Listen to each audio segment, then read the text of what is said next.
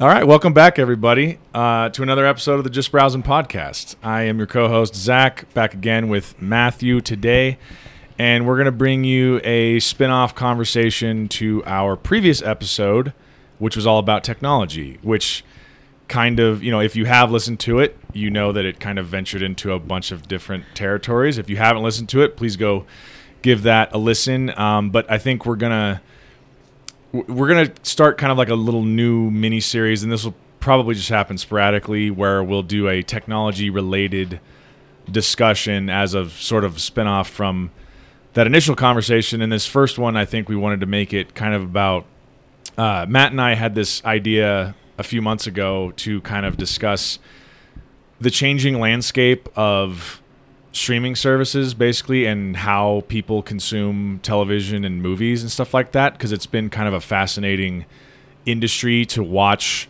start and then grow to just an astronomical size, and it's constantly evolving. So that's kind of what we wanted to dig into a little bit today. Yeah, and I think with the pandemic that we've all experienced, movies weren't a thing. All right, I mean they came out on a limited basis, but they came out on the streaming services, and you had to pay individually for them.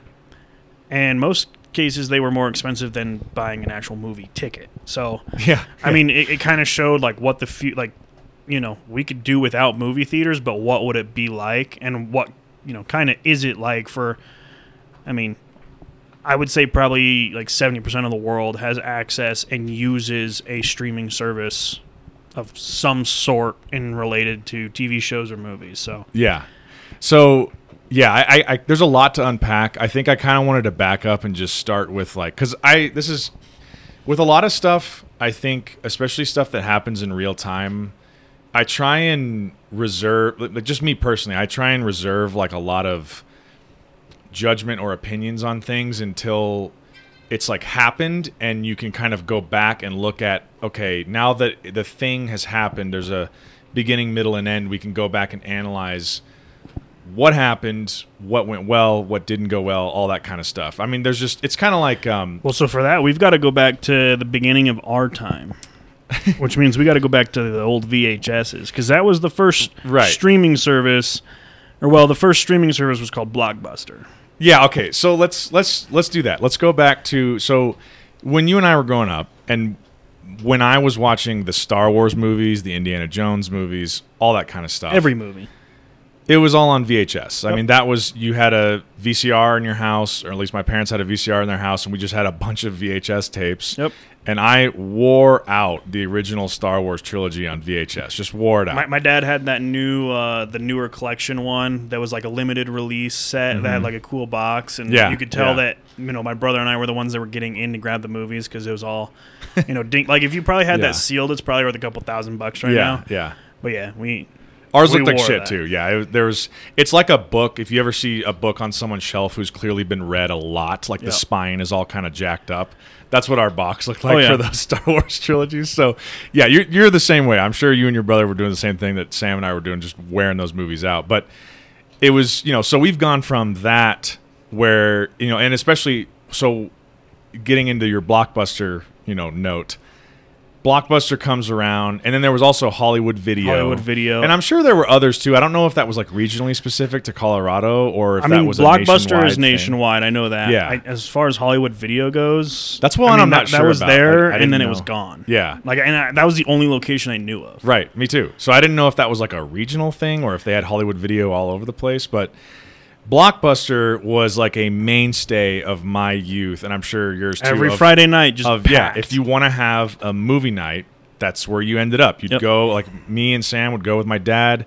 We'd, peruse the aisles. We would pick out a couple of movies and rent them, and then at the front, right as you're going to, rent your movies, you buy some popcorn and some Skittles or whatever it is that you want to snack on while you're watching the movie. It was the at-home movie theater. Big experience. It was this, and you would talk to people in there, and they'd recommend movies to you and stuff, and you'd and then one of the most frustrating things in the world was when you'd be let's say, for example, a new Terminator movie's out, and you really want to watch it, and they only have 3 copies, and they're all rented out.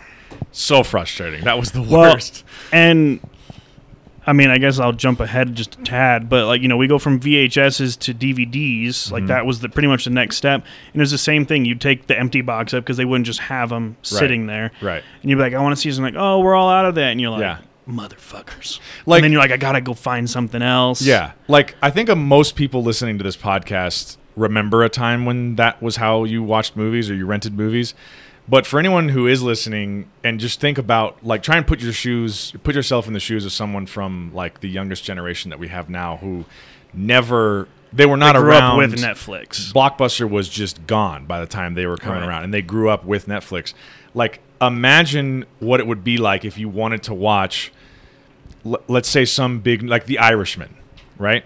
And you went to Blockbuster, and the only 3 copies of The Irishman were all rented. Like, how frustrating that would be. Well, and then come back in another day. And then you have to get lucky. Right. The guy in front of you isn't like, I'll get Irishman. Like, oh, this is our last copy. And you're like, you bastard. I gotta come back again. And then, back in the VHS days, you had to take the movie home, pop it in, and then, Blockbuster's big thing was Be Kind, Rewind. Yep. A lot of people wouldn't rewind, so it'd be at the very end of the movie in the credits, and you had to rewind the whole thing to start it over from the beginning. And there's no quick way to rewind a VHS.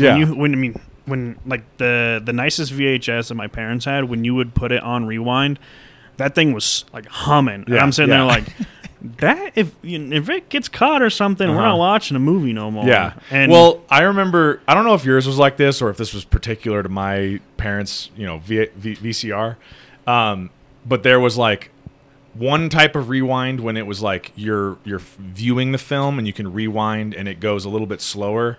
And then the other one was where you would stop and then hit rewind, and it would go way faster. Yeah, if you hit stop and rewind, it would just spin the film backwards without trying to project an image on your screen. Yeah. It would just go. It was a much quicker experience. But it would still take forever. It still took a couple of minutes, I feel like, and then to DVDs, get all the way back. DVDs came around, and, as far as we go, DVDs have been around for the majority of our lives. Let's be real. Yeah. I mean, DVDs kind of jumped right in when we were... at that age where we kind of were like, let's watch a movie, and we had the choice.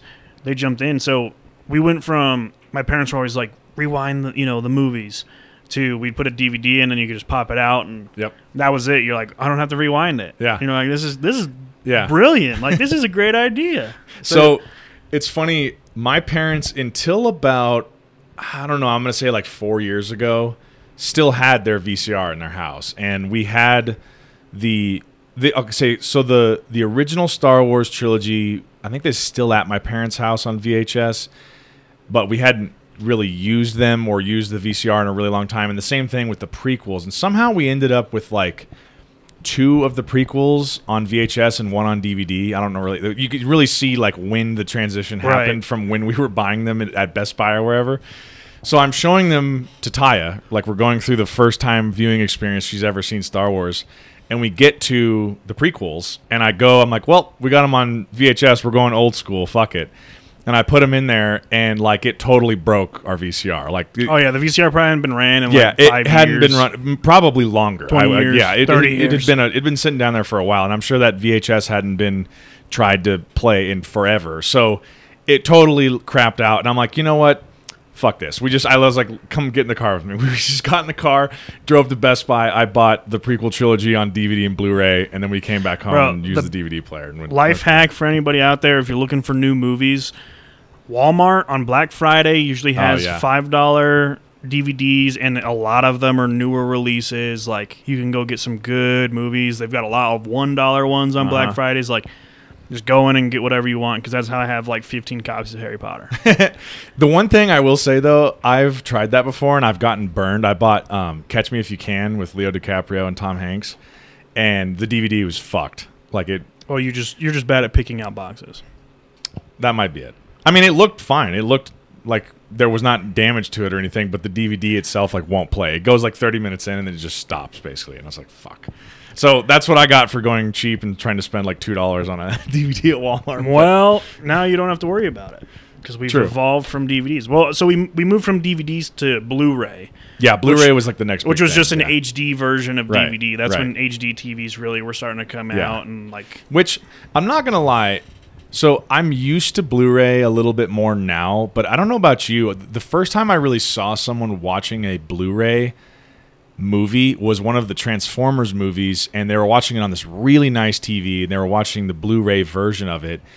And I was really thrown off by it. It looked like so real, it was almost fake to me. Like, see, I've seen a few like the first time I saw that, it, where I was like, "What? What is this?" It looks super like strange. you can almost reach in and touch the screen. It was a very hard thing to describe, and like that's a very poor way of describing it. But that's the only way I can come up with. I like, totally know what you're talking about because looks- I've seen movies yeah. like that. Like when I was TV shopping, actually. Some TVs, I'm like, okay, this looks really good, and then I'm like, that just looks like it looks weird, but it's a nicer TV that it looks weird on, because it's coming through in like currently like a 4K or it's on the Blu-ray, and it just like brings the colors to you in a different way. Yeah. I'm like, I don't know I think if I like I don't think I ever bought a Blu-ray disc.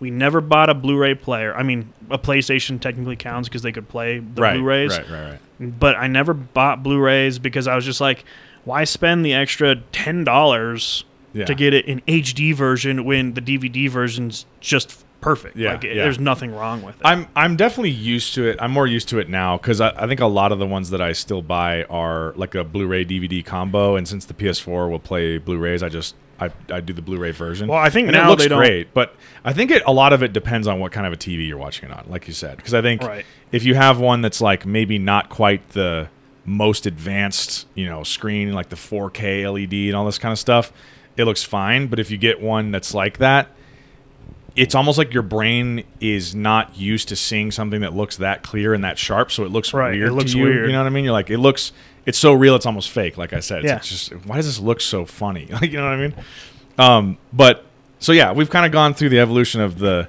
VHS, DVD, Blu-ray, and then at one point, Netflix was a rival to Blockbuster in the DVD rental business. Like that's how they started. That's how it started. It was a rental service that you would go online and order. Right. And the nice thing with Netflix, though, that Blockbuster didn't have was they usually didn't run out of stock because they had so much inventory. Yeah. And I mean, that's kind of how like Redbox got started. Mm-hmm. The idea of it was, let's just go put a box out with a shitload of movies in it and let people rent them for $5 or whatever, and then they just come put them back, or they just, we'll charge their credit card till they pay the movie off. Exactly. Yeah. I mean, did you ever personally use the Netflix DVD service? I never had a Netflix subscription until I was in college. Yeah, I'm the same way. So I knew people who, and it still exists. It's not like it went away. There are people who still to this day will rent. I think a lot more of it is discs video in the games. mail. Yeah, there's that too. But I knew some people who did that. I just never personally did that. And then when I got a Netflix subscription, it was all streaming. It had gone to like basically that was the predominant form of Netflix. It was something that you streamed to a device and you watched your movies via the internet. Right. As soon as Netflix realized that, and streaming services, I mean, they were the streaming service for a long time. The only one out there. And they used to have everything on there. And now it's becoming more and more exclusive, which is, why we're having this discussion, because in my opinion, and I'll just jump straight into it, there is way too many streaming services, and they're all are trying for money. To me, it's all money grab type things. Oh, get our streaming service. Well, no, now you need to get our streaming service because we're taking that show off, but you can watch all of them here. It started with Netflix, and then I think Hulu was slowly introduced after Netflix. I think Hulu was kind of the runner-up, it seemed like. But they were behind, like that. You could tell they were lagging behind Netflix in terms of, the account creations, the people and the movies and shows they were getting. You could tell they were behind the 8 ball because Netflix had built an empire. Netflix was like, we are literally your movie empire. Yes. And then Hulu came along, and then I think it was maybe HBO with the HBO, because it was HBO Plus Now and HBO Go for a while. So I think they came in, or it was Prime Video. I was gonna say Amazon Prime. I remember being kind of around there. But Prime is more. It's more of a newer streaming service. Yeah, and it's not necessarily. I wouldn't call Amazon Prime like a streaming service. It's more of, or Prime Video, I guess we should call it, because Amazon Prime is Yeah. I mean, Prime Video is a perk of Amazon Yeah, you're Prime. right. I guess Prime Video would be what we need to say. Yeah. All right, so Prime Video is a perk of Amazon Prime. So if you have an Amazon account for Amazon shopping, you get Amazon Prime or Yeah. Prime Video. Excuse me. Yeah, It's yeah. just so confusing with how much Amazon shit there is. So it's one of, like it is another streaming, and they partner with HBO on certain movies and shows, and they partner with Netflix. Like they partner with Showtime. Like they partner with all these people, but they're constantly changing. But I do realize that Amazon shows newer releases than Netflix. Yes, that is true. And, like Netflix, like I'll just use this as an example because it's my favorite show of all time, The Office. Oh, yeah. When Peacock came out, NBC's streaming service, they took all NBC streaming shows off of Netflix. Mm-hmm. So that you have to go to Peacock, their streaming service. Yeah. So that was kind of one of the things I wanted to get into, and this is why I think there's like a lot to unpack about this discussion. Is like we said, for the longest time, for years, it was Netflix only. I mean, they dominated. They still are really dominating in terms of subscriptions, in terms of the money that they spend on content and the amount of content they produce.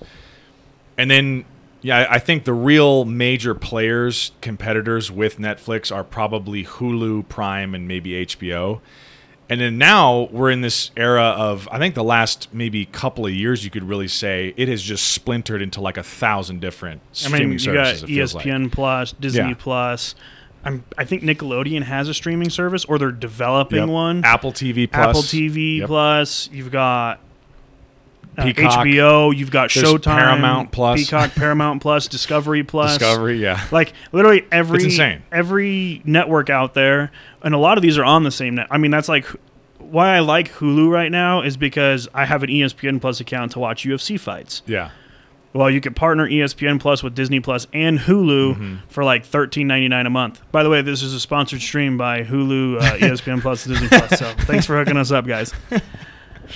But no, you could, you can partner all those three together, and then you get 3 streaming services for the price of, Yeah. $13.99, which is pretty good for all 3 of those combined. Yeah. But it's like, why do I need 15 streaming services? Yeah. And I think it's been one of those things where it's a headache now at this point to keep up with how many streaming services there are. And I think it's been very interesting to watch, and it will be very interesting to watch in the next, 5 years, what happens in terms of the switch from cable to people just basically doing all streaming services, and is that just going to morph into the new version of cable? You know what I mean? Yeah, I mean, I think it'll be very interesting because, in terms of cable, they have it's a monopoly with cable. I mean, sure. you have Comcast, you have Dish, and you have DirecTV. Yeah, and that's it, basically. And people are like, well, there's, Spectrum and all that. Yeah, Or all that Sling shit or is whatever. owned by, like, Right. Comcast. It's owned by one of them. Mhm. I'm pretty sure Sling is owned by Dish. Yeah. Spectrum's owned by So any cable service out there is owned by one of 3 It's like providers. 3 conglomerates, basically, yeah. Through the entire country. So, yeah, I think people are slowly realizing, like my brother, for example, him and his wife, they don't have cable. Yeah. They have the Hulu has live sports, but it That's- has like 76 channels or something on it. That's what we recently transitioned to. But I think the thing that is going to be interesting to watch is, okay, so if you think about prior to streaming services, you had cable and your Wi-Fi. And your cable gave you however many, like way too many channels. No one needed that many channels, like hundreds of channels. And you paid X amount of money. And now you, like, for example, just personal experience, Taya and I just recently did this where we cut out the cable, kept the Wi-Fi, and added the Hulu plus live TV. So that's one of the, however many streaming services we have now, 5 or 6 different streaming services. So if we want to watch cable television, quote unquote, we just go to our Hulu. But at a certain point, you start, the $5.99, the $10.99, the $15.99. At what point does it become more than cable? None of that sounds too bad alone by itself, but when you have, at a certain point, there might be people with like 15 different streaming services, realistically. And the cheapest one that I can think of is probably Amazon Prime. Right. Or maybe Netflix at $7.99 a month. So, you're probably going to be getting yourself to like, what, $60, $70, $80 a month in terms of what, depending on what sort of streaming services you're going to be signing up for in just streaming services. And it's like, at what point are you just back to being at square one where you were with cable, where you're like, okay, Right. now I'm paying for all of these different things that I don't really need. I use Netflix 99% of the time, and I just have all these other ones just because there's one show or one movie out there. And that's my thing. And I guess we can kind of steer into the content related stuff a little bit later. I kind of just wanted to touch on the technology stuff first, but like, it's tough for me because for the longest time we just had Netflix, and I was like happy with Netflix. And then I eventually signed up for HBO Now, which was basically the streaming version of HBO if you didn't have HBO with your cable. Right. And the only reason I did that is because there was so many shows on cable that I had not seen, and that there were new ones coming out that I wanted to see, where I was like, I need to catch up on all of these, you know, like The Sopranos, The Wire, Game of Thrones, all these crazy shows that HBO does where everyone's like, oh my God, these are amazing. I hadn't seen any of them. So I was like, I'm signing up for HBO. And that was it. I had Netflix, HBO Now. And then next thing you know, fast forward a few years later, now I have Hulu, ESPN Plus, Disney Plus, Apple TV Plus, Amazon. It's like, it's kind of exhausting. It's like endless. Like if you want to watch anything, you have to have. But I will say this: cable kind of owns rights to a lot of these. If you go to like a Discovery Plus, they go sign in with your cable provider. Right. So you either pay for their service, right, or you pay for it through your cable provider. Exactly. So it's like, you know, like you said, how expensive does it get if you say you watch 20 different shows, you know, throughout a year, and they're all on 20 different channels. That means 20 different services at probably roughly $15 a pop. Right. So that's more expensive than just having cable. Right. It's just it doesn't make sense. Yeah. And all you do is see new streaming services come up. It's happening every day. You just see new ones all the time. And I get, as far as technology goes, cable is slowly dying. Yeah. Because streaming services are killing it, per se. Yeah. But at what point do we realize that live TV isn't a streaming service feature? Yeah. NBC News isn't owned by Netflix. Mm-hmm. I'm pretty sure NBC is owned by Comcast. Yeah.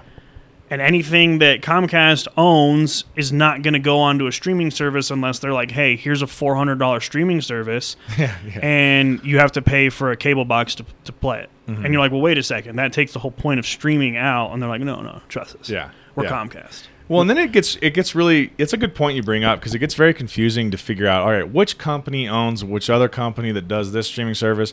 Because if you think about it, Disney owns, I think, like 50% of Hulu. They own, obviously, ESPN, so ESPN Plus is all a Disney product. I think they own Fox. Yeah, they now own Fox. ABC. So, like, all of the FX show, like, I've watched a few FX shows on Hulu. All that's a Disney thing. Like, the big one on top is Disney, and all this stuff kind of splinters down off of it. And, you know, it's like, it's not necessarily a direct line of like, oh, Disney has Disney Plus and that's it. It's like, no, well, they have Hulu, they have ESPN Plus, they got all the FX stuff with Fox. Right. So you would think, okay, I have a Disney Plus, I should get all of this. Well, and that's why, you know, Disney, Hulu, and ESPN are all in one bundle, is because they're like, they were smart to do that. They were smart to do it, and I signed up for it because I had ESPN Plus, which I'm pretty sure I was paying like $9.99 a month for, and then I'm like, I could spend $4 more to get Disney Plus.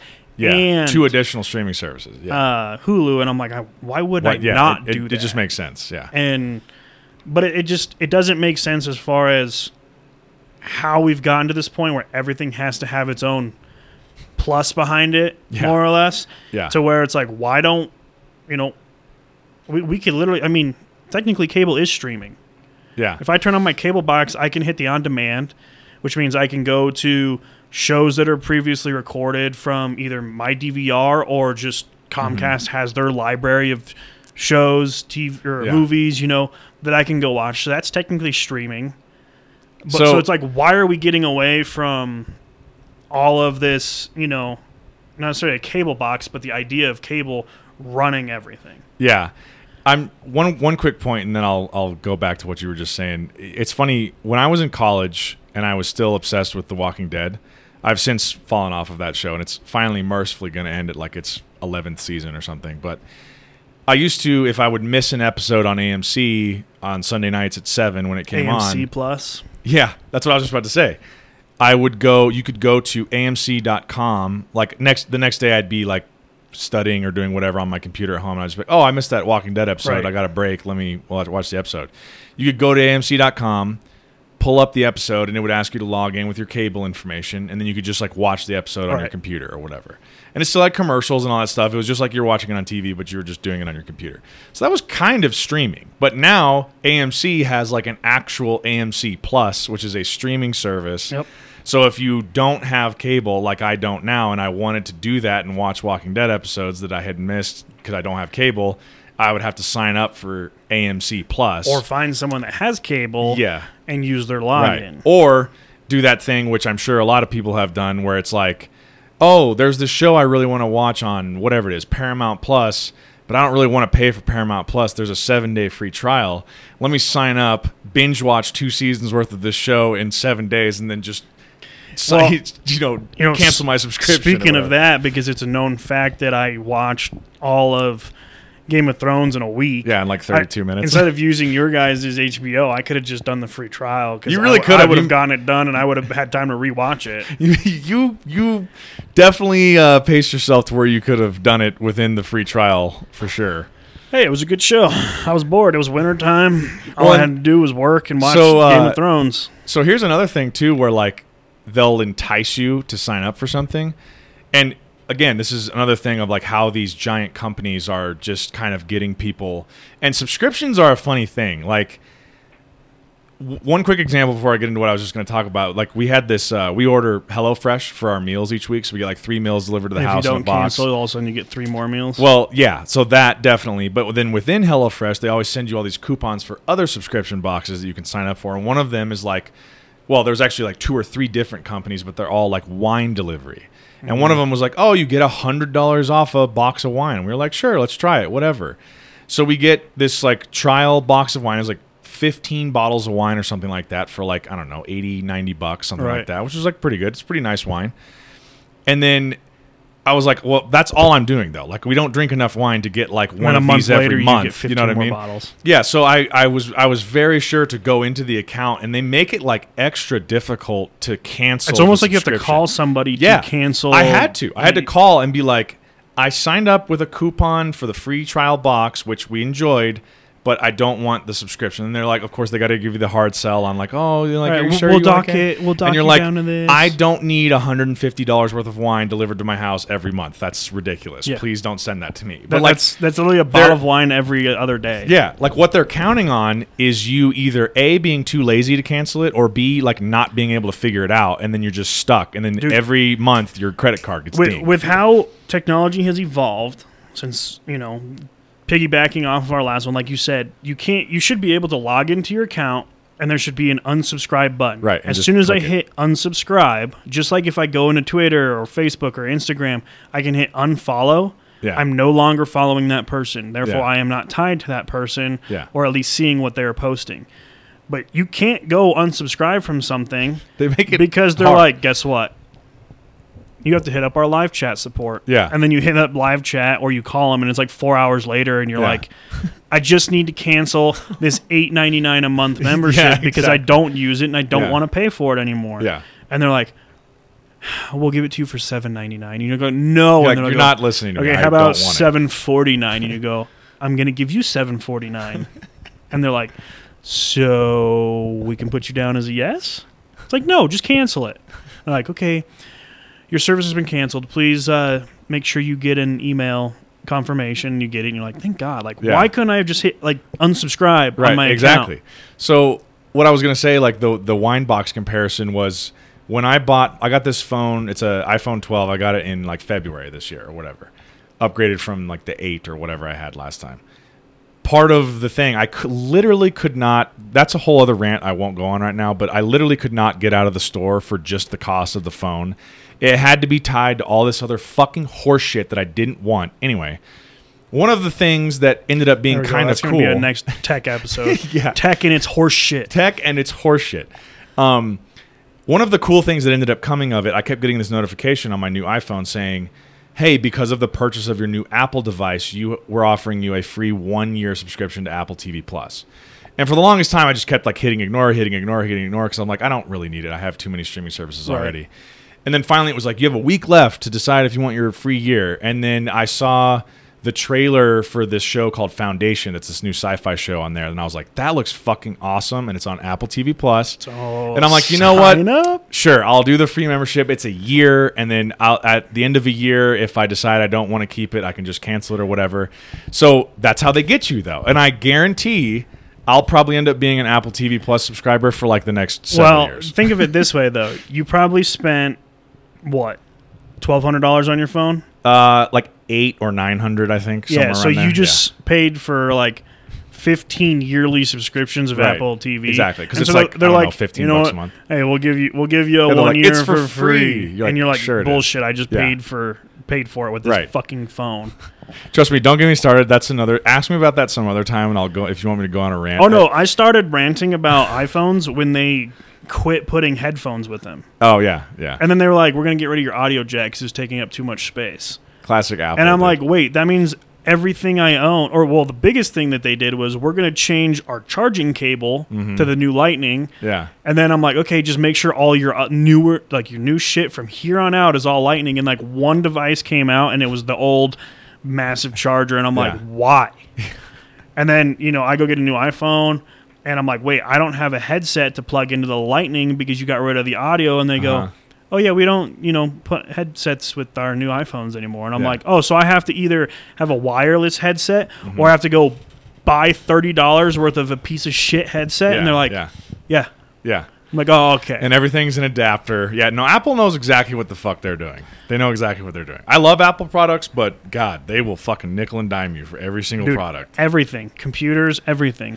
Like, oh, you need a new space bar? And they're like, no, we're going to have to replace your whole screen. And you're like, my space bar's here, my screen's there. And they're like, yeah, go fuck yourself. We need to replace, the space bar and the screen are directly tied together through one fiber. And you're like, why? Who designed that? And they go... The guy who wanted to make Apple more money. You can replace your one for no problem. Yeah, the one's fine. We can. But your space bar, yeah, go fuck yourself.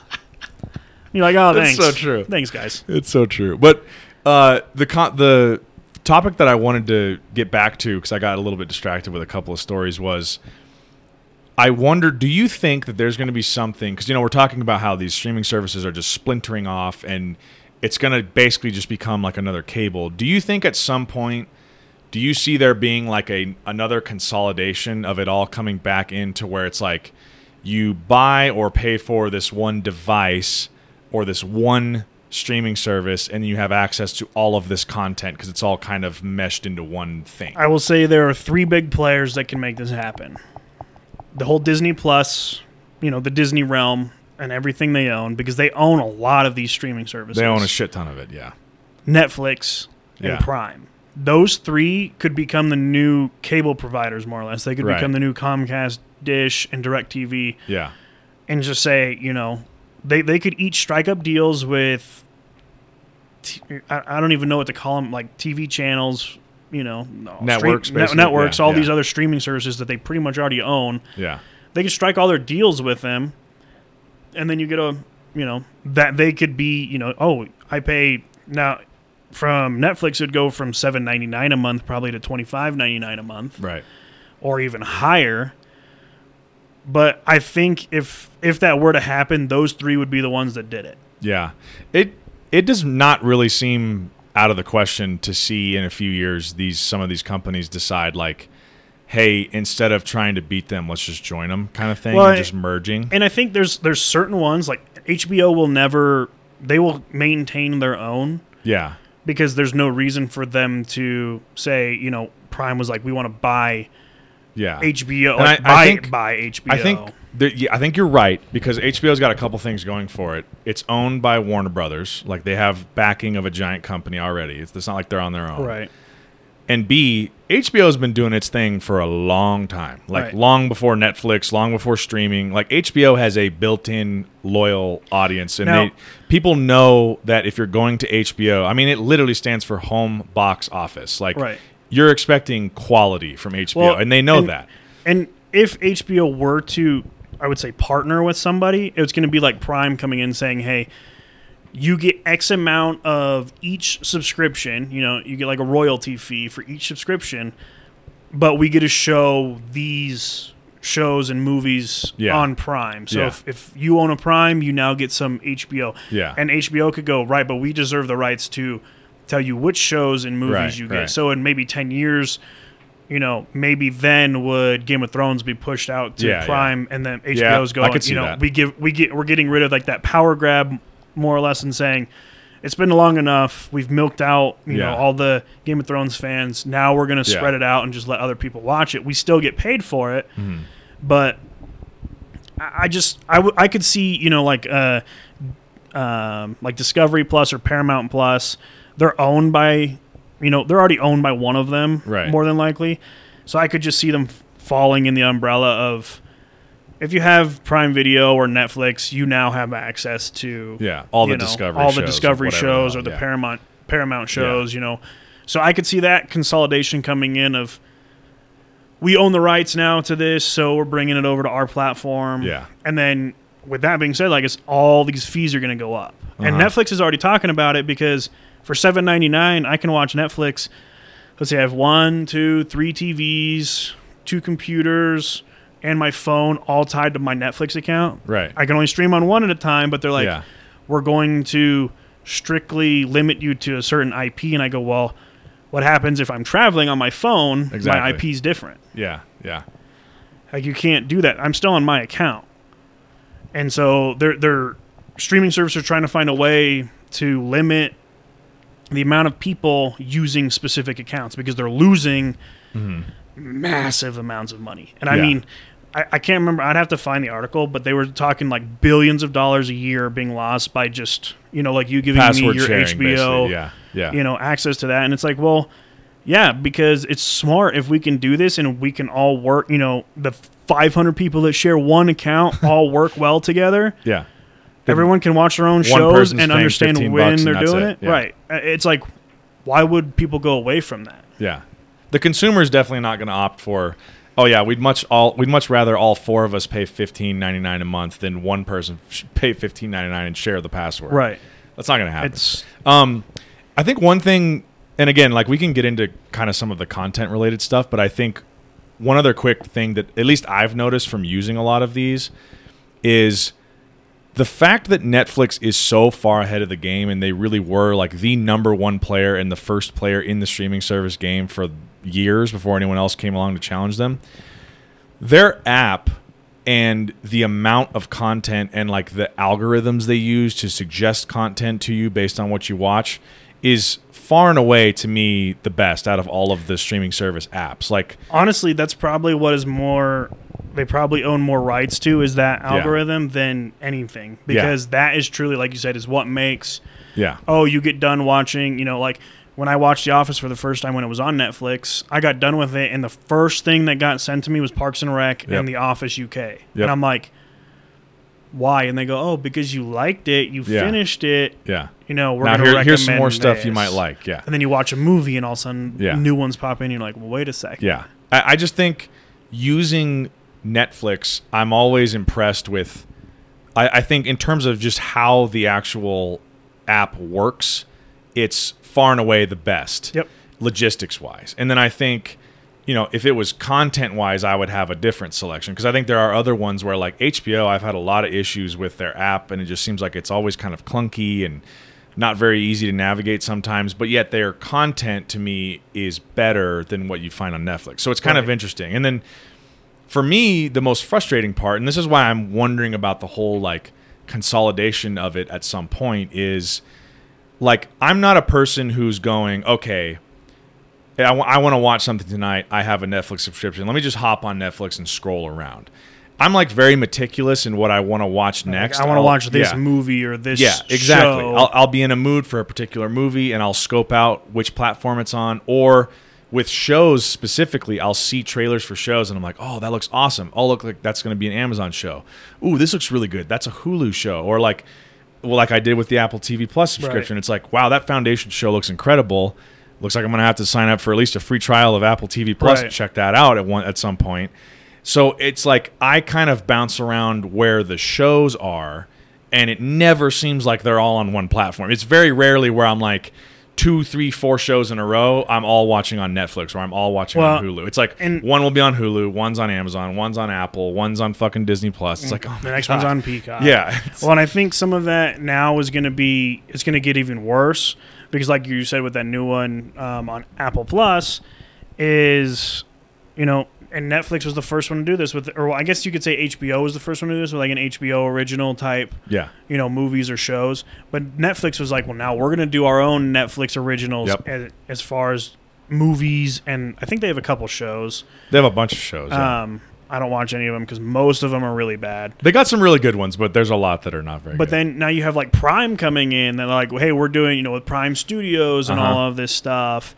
And, you know, they're doing like the Lord of the Rings show. Yeah, And then, you know, you have Apple Plus. And then for all we know, Paramount's going to add their own special show. And like, it's truly going to be never ending. And there's going to come a point where you're like, I can't watch that because I can't sign up for another subscription. So, and I'm kind of screwed because none of my friends have it because they're in the same boat as me. Yeah, they're like, why do I need to sign up for? I'm done. Yeah, HGTV plus YXZ, you know, Disney Channel, you know, LMNOP, and you're like, thanks guys. I remember it being a kind of a big deal when the Netflix originals first happened. Do you remember that? Yeah. It was like Netflix originally was like the DVD delivery service, the rental service, like we already talked about, and then it was like all streaming, but all the things that you were watching on Netflix were previously released movies by other movie studios and previously released TV shows by network television. And they just happened to be on Netflix. Right. And then at a certain point, it was like this big marketing thing of they were pushing out like House of Cards is a Netflix original. Like we have produced our own show. Orange is the New Black is a Netflix original. That's our own show that we can't made. watch this anywhere but here. It's not available anywhere else. You can only see this on Netflix. And then that exploded, and people started to see how much funding and how much money Netflix was putting into producing their own TV shows and their own movies. And then all these other streaming services started to do the same thing. Because it's kind of remarkable if you think about it. Like, for example, that new Chris Pratt movie, I forget the name of the kind of the sci-fi one. Yeah. I don't know what it's called, but it looks really fun and like interesting. It's like a time travel type thing. Yeah. We actually watched it. It's okay. It's if you have Amazon, give it a check.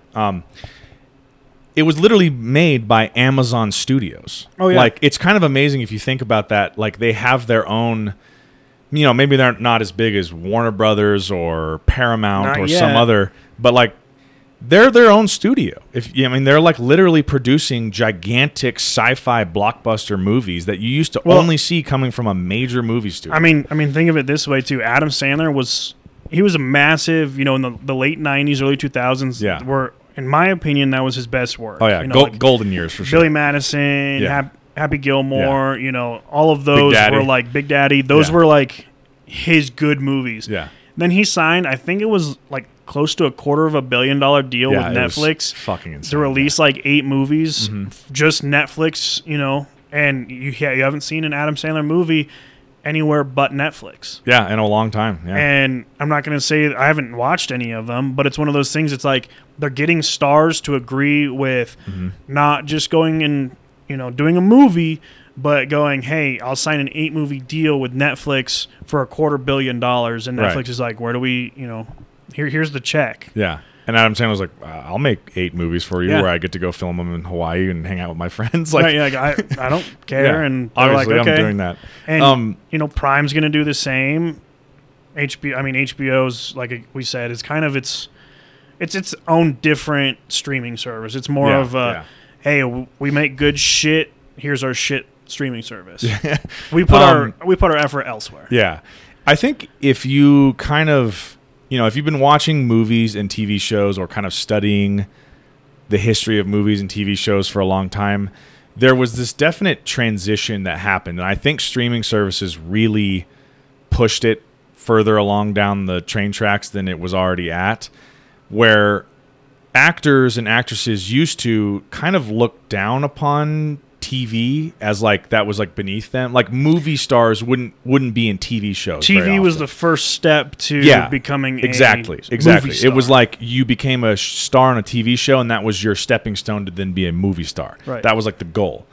Nowadays, since Netflix and HBO and Showtime and all these places have had like really, really good prestige TV shows that have been like absolute phenomenons, now it's like just regular that you see massive movie stars and like Oscar-winning actors and actresses in TV shows. Right, or they want the TV show. They're like, let's do a... Yeah. I mean, I'll use The Office for example. Steve Carell didn't want to be in the ending. Like, they could have kept going with The Office, and that is probably one of the most successful cable television shows to ever air in the U.S. Oh, hands down. As far as like, and has the also audience. been one of the most popular streaming shows too. Right, and hands down. he could have stayed there, and they could have drugged that out way past the 9 seasons they had. Yeah. But he's like, I want to go do movies. I want to go Right. do bigger things. Like, I've made a bigger name for myself. And then he goes to movies, and he really doesn't have any big leading roles in any of these movies. Like, 40-Year-Old Virgin's funny. It's a good movie. I like Yeah. it. It's a Yeah. good... But that was pretty early. I'm pretty sure The Office was still being shot Yeah. when he was... 40-Year-Old Virgin's definitely been out for a while. and then you have, like, Evan Almighty, which was just a massive movie flop. Like, it was... funny movie though. I liked it. Right, but it was just a huge bust. Like, Yeah. really, really bad. Cost a shitload of money to not succeed. And there's no, like, big movies that he is the main character in. I will say Steve Carell's definitely had a very successful career post The Office. What he did was very interesting, where he's been one of a handful of actors who have done really, really well at like transitioning from comedy to drama, like real serious drama, and being like very successful at it. Guys like Robin Williams and Jim Carrey have done that before, but Steve Carell has turned in some like literally Oscar-nominated performances in like drama, serious Right. drama movies and stuff. So like, guy's got some real acting chops. But and you're right, I don't think he's ever been like a leading man per se. He's not like a Chris Evans or a Robert Downey Jr. or something like that, or a Chris Hemsworth. Like some guy that you think of being like a bona fide movie star, but definitely really good actor. I mean, but most people would look at Steve Carell right now and go, The Office made you. They're not gonna. Most people, again, will look at him and go, "You're." Yeah, I think to a lot of people, especially younger generations, like he is the guy from The Office. He will That's what always they know be him Michael from. Scott. Yeah. They're not going to know him as Evan Almighty, Right. or they're not going to know him from a more serious movie.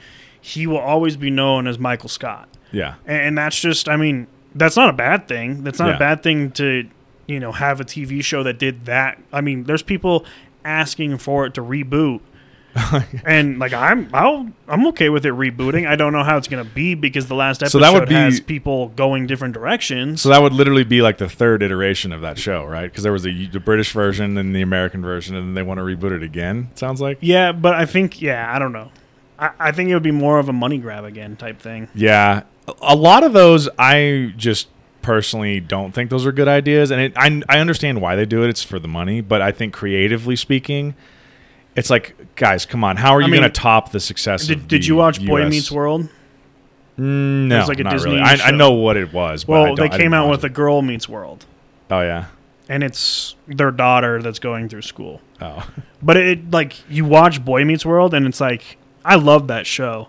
But then Girl Meets World, and it's just like, this is like, why? Yeah. Like you're just. Well, didn't they do that? Didn't Netflix do like a Fuller House? Oh, yeah. It was like a reboot of Full House or whatever. I never watched the original Full Yeah, House either, but I've watched. Yeah, we won't talk about it. But yeah, I've seen it, and I mean, if you want to keep this conversation more of the technology stuff, we can, or if we want to go into more of like the content related stuff. well, I think we the can with some of content is, the content and the technology work with each other. Yeah. Like with the upgrading of the technology, and as far as the streaming services go, from the DVDs to the streaming making them so much money, it has brought in the content, which will end up building more of a technology base Right. change in the future. Yeah. So the other thing I wanted to touch on, I think the latest kind of crazy industry altering thing that streaming has kind of brought about is, obviously this was kind of escalated due to the pandemic, but I don't think people are really grasping. I mean, I think a lot of people are, but some people aren't really grasping that, like, there is the potential that the way people used to go see and consume movies is totally dead, and that's never going to be a thing again. Because throughout the pandemic, so rewind a little bit to March of 2020, obviously not a lot of us want to revisit the last year of being stuck inside, not being able to go do stuff. But like, if you just from like the consuming movies and TV show perspective, and how streaming was able to cater, like the stock prices of things like Amazon and Netflix and stuff like that went absolutely through the roof, and like the subscriber growth for Disney Plus and shows and streaming services like that went absolutely bananas during the pandemic, because everyone's stuck at home. What are they going to do? They're going to consume movies and TV shows. And then what started to happen was, at the same time as the movie theater and like movie studio industry was like collapsing, streaming was going gangbusters.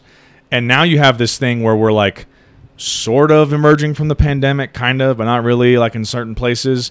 And you have had this, it's been very fascinating to watch over the last like year and a half, of there being nothing in theaters to some movies where like, we're going to try all theaters, and it either worked or it didn't. 99% of the time it failed miserably.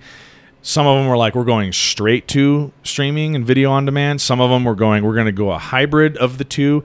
And then you have this stuff, and this is why I wanted to bring this up. It jogged my memory when we were talking, but I don't know if you read a little bit about Scarlett Johansson was suing Disney for the release of Black Widow being simultaneously in theaters and on Disney Plus for like the $30 fee or whatever, because she was saying her contract she signed with Marvel Studios was that all of her movies that she starred in were going to be released in theaters, and she makes a certain percentage of the box office gross. And box office gross doesn't count as streaming. Exactly. And like, people paying $30 to rent the movie on Disney Plus is not box office, so she's not making money from that. And like, who knows how many people did that for Disney Plus? Like, how much money was earned from Black Widow was strictly Disney Plus purchases. You know what I mean? So she was suing them for like, hey, you guys are paying me based on a percentage of box office, and you're not releasing it all the way in box office. What the fuck? That's a breach of my contract, which I totally get. And it's just one of these interesting things where like, we're finally, now that we're on the tail end of all this thing, there have been these big movies who have tried different things and either succeeded or failed or some sort of a combination of the both. And now you have like I think the new, we're going to have to reconceptualize what a successful box office run for a movie is when most people who are going to watch that movie are not going to see it in a theater. You know what I mean? Because like Shang-Chi and the Legend of the Ten Rings, the new Marvel movie, and Venom is another big one that just released like this past weekend, it was this past weekend. These are massively successful movies, but in pandemic standards.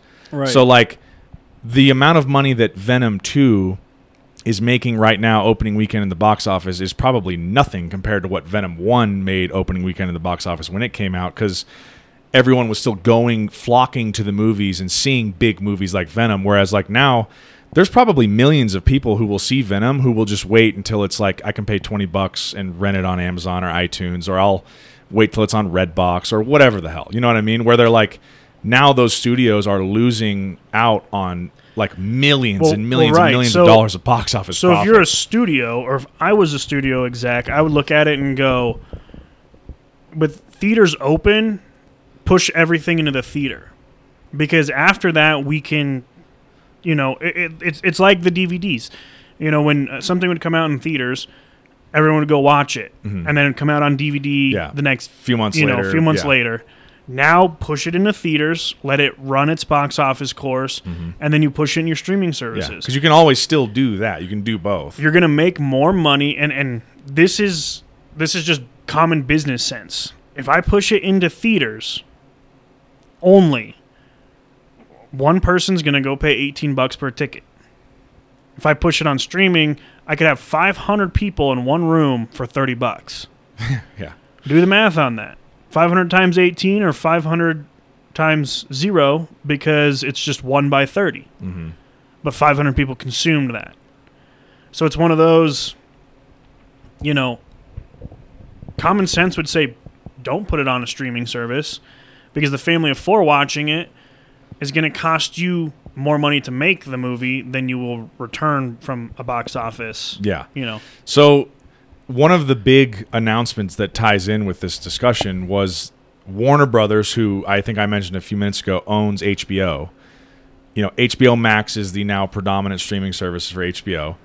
They announced late 2020 that all of the major Warner Brother movie releases for the year 2021 were going to be simultaneously released in theater and on HBO Max during the same month.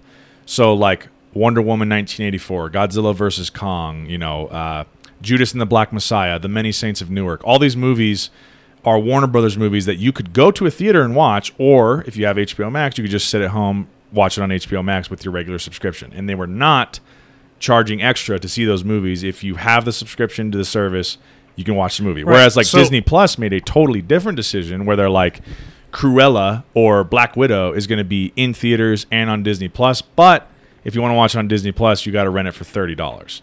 See, so it's been that's very, crazy. very interesting to see the two, like the companies making these different decisions. Right. You know what I mean? So it just comes down to how much money do these companies want to lose?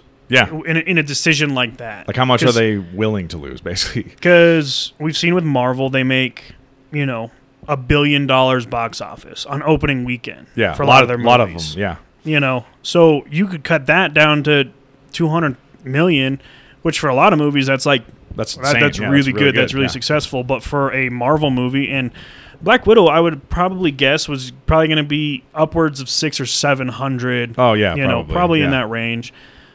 And yeah, if they put out the streaming, instead of, like I said, you get 4 people for almost $20, that's $80. You get 4 people for $30. Yeah. But it's only one person paying that $30. So you're losing more than 50% of your. And again, I don't know how much money they make from the movie theater. I don't know that. But even then, you're losing a large chunk of money by just offering it up. Yeah. And because the thing is if you don't have a Netflix account or Disney Plus account, you have to set up a Disney Plus account to then rent a movie. So not only are you paying $30, but you're having to now pay the monthly fee for the Disney Plus account. Unless you cancel it. Which, if you want to do that just for one movie, that means Disney is making more money from you signing up for their account than the actor or actress is making from the movie. So Disney Plus is double dipping, where the actor or actress is losing money because you're like, well, we can just do this easy. And as far as like a movie theater goes, I don't know if you'll ever really be able to get rid of a movie theater. Like, there's no experience. Like, there's no movies that watching at home is better than watching in the theater for the first time. Yeah. Yeah, I think it's interesting because with a lot of discussions, I'm able to kind of split my brain down the middle and go, there's like my business-minded brain, and then there's like the creativity, like artist side of the brain, where I'm like, creatively speaking and experience-wise and entertainment-wise, nothing beats seeing Interstellar in the theater in IMAX. Oh, yeah. There's just literally the experience of seeing that movie like that for the first time was mind-blowing. Now, I've rewatched it countless times at my house with a really good sound bar and a nice TV and a little subwoofer in the corner and stuff. Not the same. No. It's still good. It's really good. It's better than my phone, but it's not the theater. But I mean, But then you have to think about, there's also the business decision of like, and here's what I was going to touch on a little bit is like, I think you're going to start seeing a transition of the only movies that get made where they're spending $300 to $500 million on the budget to make a movie, like you saw with like Avengers Infinity War, Avengers Endgame. Even like movies like Christopher Nolan makes, like Interstellar and Dunkirk and Tenet, where he's spending, $150, $200 million to make this movie.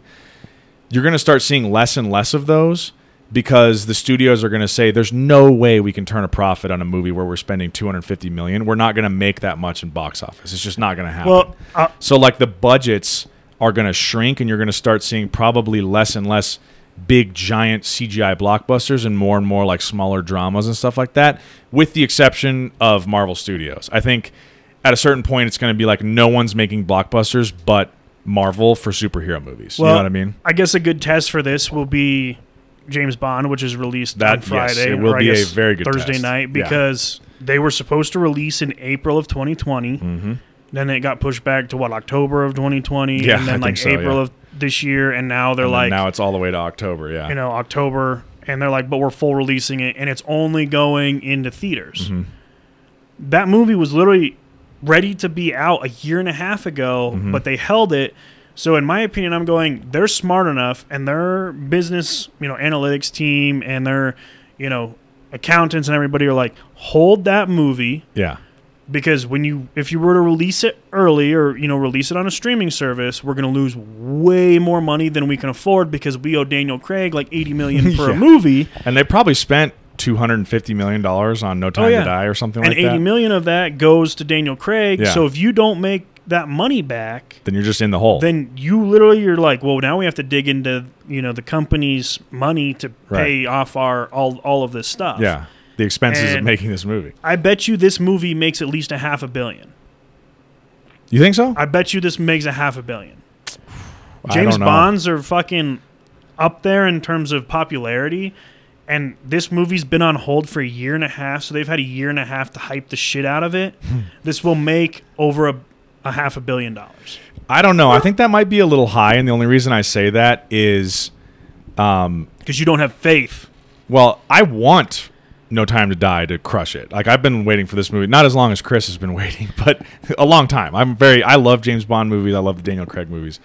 But I think if you look at like the recent big time releases that were like really successful, like Shang-Chi and Venom, they're making a pretty good amount of money, but not nearly that. And like, again, you do have to, if you encapsulate it like global, because I think over in China, most of the movies that have been released in the past year and a half that have made even a decent amount of money, a lot of it's come from like China. Right. So like the global box office is way different than the US box office. But I just think I'd have to look it up. I think like opening weekend or something for Shang-Chi was like 90 million or something like that, which like for pandemic standards was crushing it. Right. But like if that movie had dropped in 2018 or 2019, that movie probably would have grossed, like you said, 600 or 700 million. It's a Marvel movie.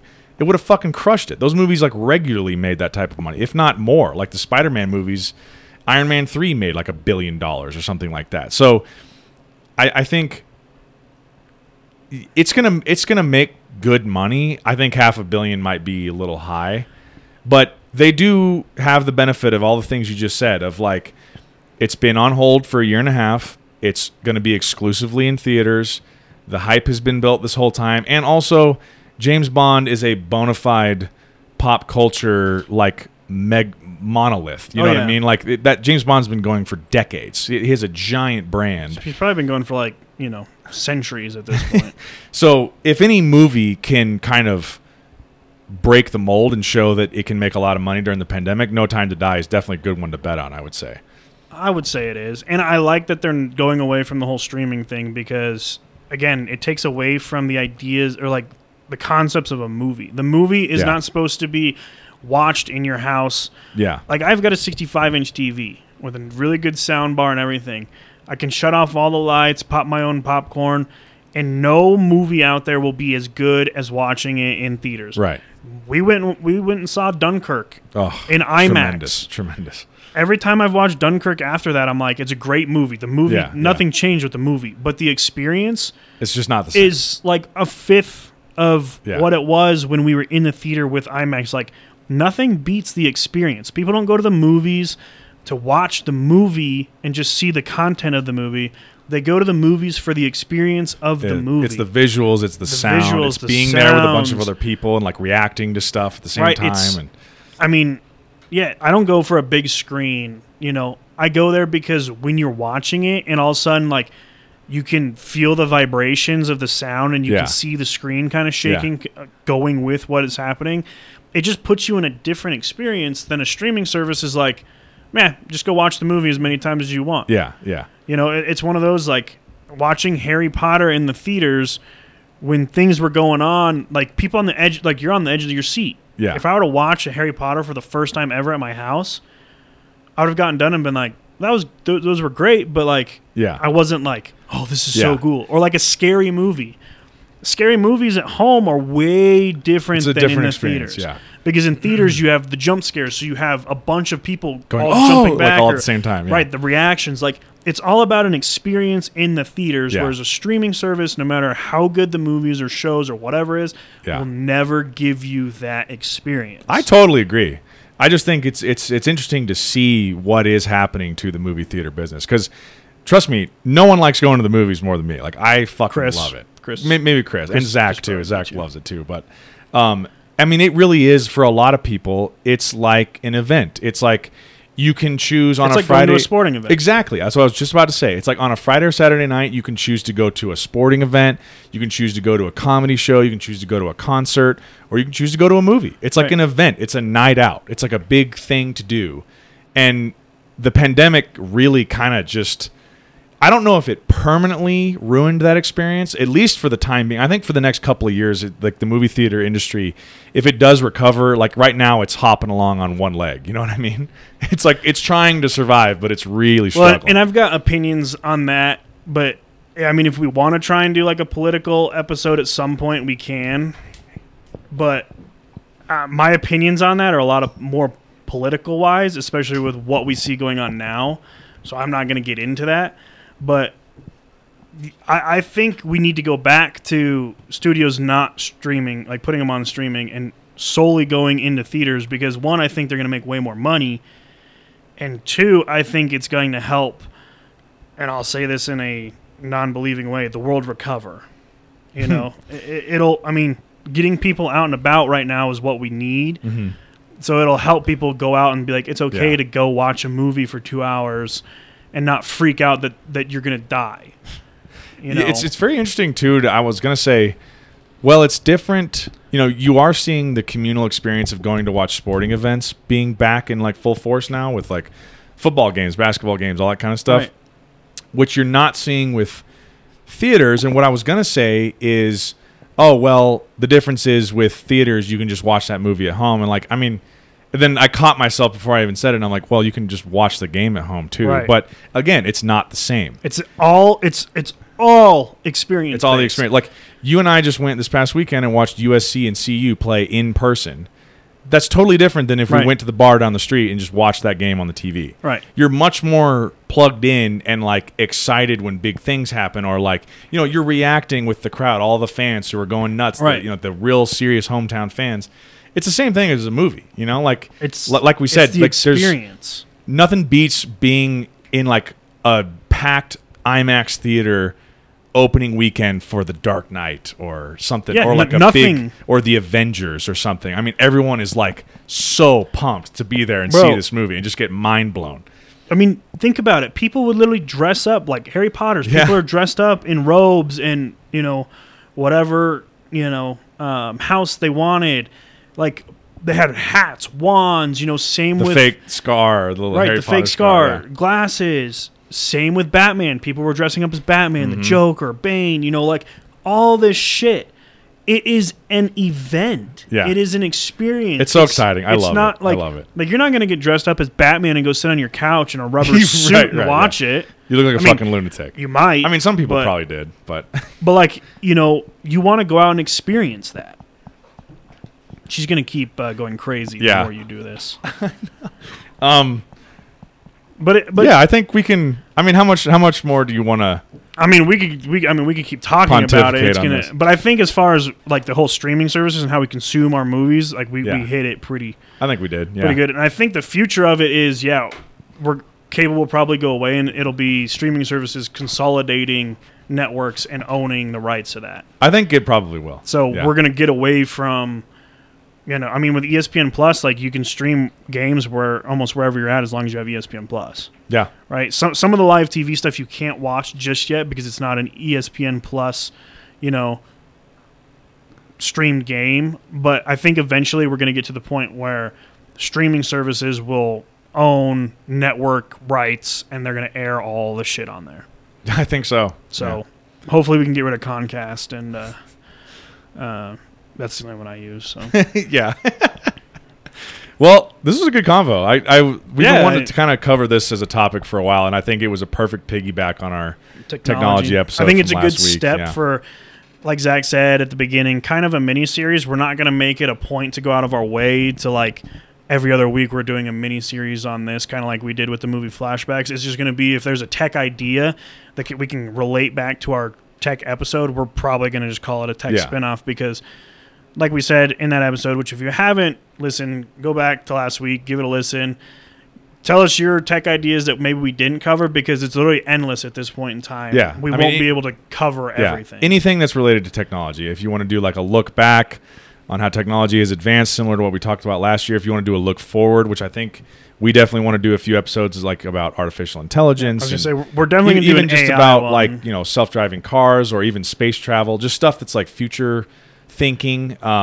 We definitely want to get into all that kind of stuff too. Yeah, And really just like you said, those topics are endless. You can get nanotechnology. Right. Like so it's all tech shit. spin-offs. And, last week's episode is more of a setup, I think, to just say, hey, we're open to just all the ideas. Yeah. And this is the first one that we had. Yeah. So it just stimulates good conversation because this is the type of stuff that I do think about a lot on my own. And it's just nice to like talk about it with someone else at length and pick their brain on like get other opinions. Yeah, like what do you think? Do you think this is also as fascinating as I do? And some people are like, yeah, no, I don't really give a shit. And other people are like, yeah, this is crazy. I can't believe this is happening. Like I mean, it's the world we live in right now. So it's if you're into movies and shows, which I never watch shows or anything, but if I did, I would like to stream them. Yeah, and make it easier. Well, you only watch 2 shows. You watch Band of Brothers and The Office. Well, I'm almost done with The Office, but yeah. Really quick for the listeners before we sign off, how many times have you seen The Office and how many times have you seen Band of Brothers, you think? The Office, I'm probably on my 10th go around. Holy shit. What about Band of Brothers? Oh, upwards of 50? 50 plus? God, but again, a lot of the times when I watch these, I'm at home and I'm working and I just need background noise, so I play it on my TV while I'm working. I'm not like when I watch Band of Brothers, I'm not glued to the TV for all 10 hours of the episodes. I know what's going on. I've seen them that many times. I know what's going on at certain points, so I can play in the background. And when I want to get interested or take a 30-minute or 30-second break, not a 30-minute break. I don't take that many breaks when I work. But a 30-second break when I'm working, I can lean back, watch what I know is about to happen, and then be like, okay, now it's kind of a bunch of dialogue until, this specific scene, and then I'll take another little break. Yeah. So, I mean, I don't sit there the whole time and just watch, It's still crazy, though. It's a lot. Dude, Harry Potter's probably in the 50-plus range, too, now. And I'll probably rewatch that. I'll probably watch that 2 more times before the end of the year. So I got one more book to read, and then I'm starting Harry Potter again for the first time since I was like 10 years old. So I need to get the books. I keep forgetting to grab them when I'm at my parents' house, but I need to get them and actually read them. But if you want, you can borrow them from me when I'm done. My lazy ass just refuses to grab the books when I'm home, and my lazy ass will probably be like, "Why am I reading this when I could just watch the movie on?" I think I'm gonna go do like a read a book, watch the movie, read a book, watch the movie. I think that's what I'm gonna do. I haven't read those since I was like legitimately 10 or 12 years old, so yeah, me. It'll be interesting. I'm pumped. But anyway. But yeah, this is. We gotta sign off before your dog literally like eats my hand. Yeah, she's been trying to like rip my arm off this whole time. Yeah. But yeah, this is our first tech spinoff on streaming services and how we consume our movies. So, like we said, if you guys have any other ideas about technology or just anything, reach out to us. You can always catch our live stream on twitch.tv/the Just Browsing Podcast. You can come see our pretty faces and my psycho dog. Yeah, and then watch Luna attack me. But yeah, thanks for tuning in, and we'll be back with another episode next week. And we have no idea what will be on, so stand by, and we'll be back. We'll be back next week. So thanks for tuning in. Till next time, everybody. Thanks for joining. Awkward silence.